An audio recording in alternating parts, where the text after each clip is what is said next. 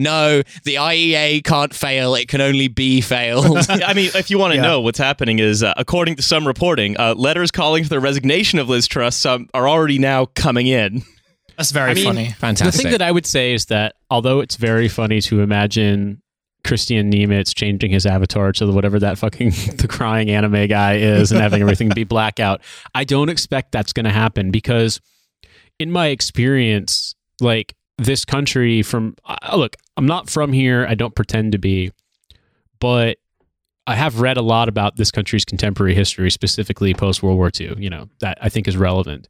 And I think that we're in a much worse situation now in terms of the information environment that in the 90s, they just kind of were like, well, fuck it. We'll just ditch the Tories and support Labour, the Murdoch press, and so on and so forth. And like that allowed a perfect continuity of Thatcherism with Blair and with New Labour until they fucked that up. And then we got the Tories again and so on and so forth. But like, I think the extent to which unless you were directly affected by the pound plummeting, or you were directly affected by, say, import-export stuff in the UK, this hasn't yet really cut through to people because the way the news is portraying it is like Britannia Unchained. Finally, we get rid of woke red tape, like, child safety seats, whatever the fuck.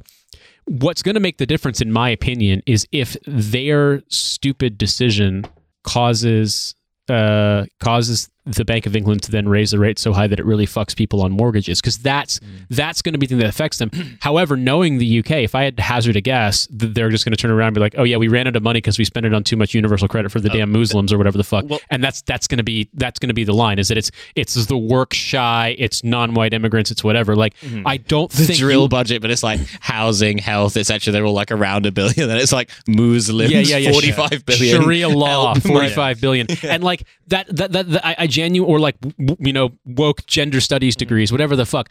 I don't think. I'll give you a really, really brief example and then let you continue. The other day, there was a stupid thing online, and I won't rehash the tweet, but a guy basically, without rehashing it, a guy went into a thing saying like, haha, you guys think this is true, and this is a stupid point, but what he was saying was completely 100% wrong. He could not have been more wrong. He couldn't have been more of your caricature, Riley, of you being lectured by a guy with the old-timey pajama ass flap hanging open. And then the minute, numerous people pointed out, like, no, this is definitionally you are wrong. He's like, oh, that's hardly the point, is it? I mean, the original point still stands. Completely just fucking pretended it didn't exist. Like, there's something in, like, the Tory character that they just do that, and they'll be let to get away with it. That's my opinion. Well, I think the question is let to get away with it by whom? And this is actually where I want to come into some of the Labour conference stuff. Because when we want to talk about who is the party of British capital, when we talk about who's the party of British capital, we talk about we talk about Thatcherism as the party of British capital. Then we talk about we talk about Thatcherism making the Tories the party of British neoliberal capital, right? What capital needed. Blair basically getting permission to carry that legacy on, right? And then the Tories coming back and turning Britain into sort of more of a disaster capitalist, attempted autarky, but et cetera, state. And I think the key is, and one of the key things you can see here, right, is that the corporate, a lot of the hedge funders, right, surround Liz Truss, make money betting on the fall of the pound, and so on and so on. But, if you want to know what's going on at Labour conference, they're making record money from corporate donations. They're doing events with Deliveroo. They've got fucking Sainsbury's and Royal Mail booths. They've got a Royal Mail booth when the CWU is on strike against Royal Mail, right? All of these people and this money is flocking to the Labour Party. And do you know what the Labour Party is doing? They're also putting the leveling up agenda. They're saying they're the inheritors of the leveling up agenda. Right, and this is literally like this thing that was just a buzzword that was nothing. We're the daughters of the railway lines you couldn't build. Right, this thing that was nothing, that was just a essentially Tory propaganda term, is now being taken up by Labour. And further, right? I fucking love the Labour Party. They're so cool. They're so good at they're being handed a victory. Like, the guy, for some reason, they're down to the last two in Counter-Strike. The other guy's shooting themselves in the head, and they, as a celebration, are throwing themselves off the top of a building. Well, the thing is, so if we want to talk about like the way that British politics works, he sort of worked this theory out a little bit, is that the Tories are the party of default until Labour gets permission to form a government, essentially. And I think what we're seeing is Labour about to get permission to form a government, because what they are doing is because how much they are centering a lot of these corporate interests in their in their conference as well, but also, right, just in general, I think the extractive paradigm that capital has had in relation to Britain for the last 40 years is basically just no longer useful to them, because there's kind of nothing left in the jar. We have to fill the jar back up a little bit.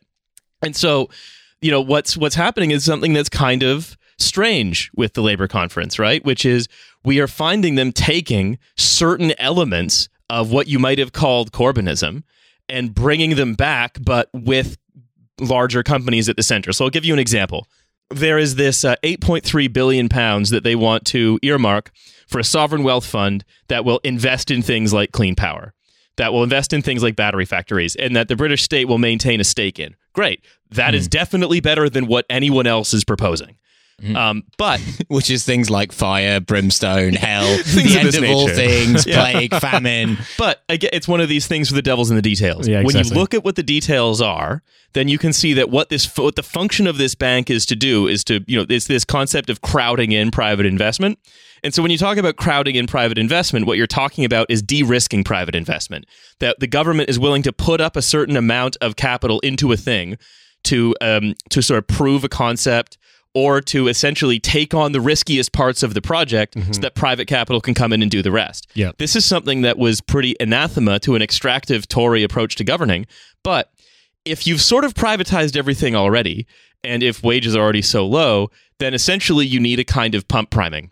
And so I don't want to be a doomer, right, and say that nothing that the current sort of as coming out of the current Labour conference is at all going to be an improvement on anything. That's like, no, we desperately need a sovereign wealth, like some kind of investment fund. Sure. It's a desperately low bar, and Keir Starmer is going to trip over that bar into some kind of modicum of improvement. The only industry they are willing to nationalize is the rake factories, and the fucking assembly line goes right in front of Keir Starmer's feet. We don't know why they insist on doing that. I welcome the rake. I would like to step on the rake. I think many of our friends across the aisle have also welcomed the rake over the years, but the jar is now sadly empty. And we must refill the jar. And with that in mind, the people of this country and business are going to have to come together to come in that jar. Oh, yuck. That's gross. I mean, I just think, He wouldn't ever say come. He would say ejaculate. Yeah. Actually, I'm just imagining him like he's got like a really, really gross sort of pet word that he shares with this only the people he's ever had intimate relations with in his life. So it's not he wouldn't say cum or nut. He just has something really much really horrible. Yeah, exactly. I'm busting, Jerry. No, but right. Just imagining Keir Starmer nodding at you and just going, Oh dear. I've oh dear. Britain has to come together and oh dear into the jar. I just think that you're right, though, that like, as you said, there's this incredibly watered down version of it, or even though it's the best thing on offer, like, as Milo pointed out, the bar is so low because, quite frankly, the Tories are just turning around. The Tories, all they have on offer is like, you might behold a pale horse, disregard the pale horse. Yeah, it doesn't mean anything. yeah, you turn to like the Labour Party are like, well, there's going to be an amortized investment fund with various private partners or whatever. And then you turn to the Tories and they're just like, the virgins are trimming their wicks, and you're like, okay, I think I'm with Starmer on this one. I wasn't enthusiastic about Starmer before, but But if we look, the righteous shall be chosen.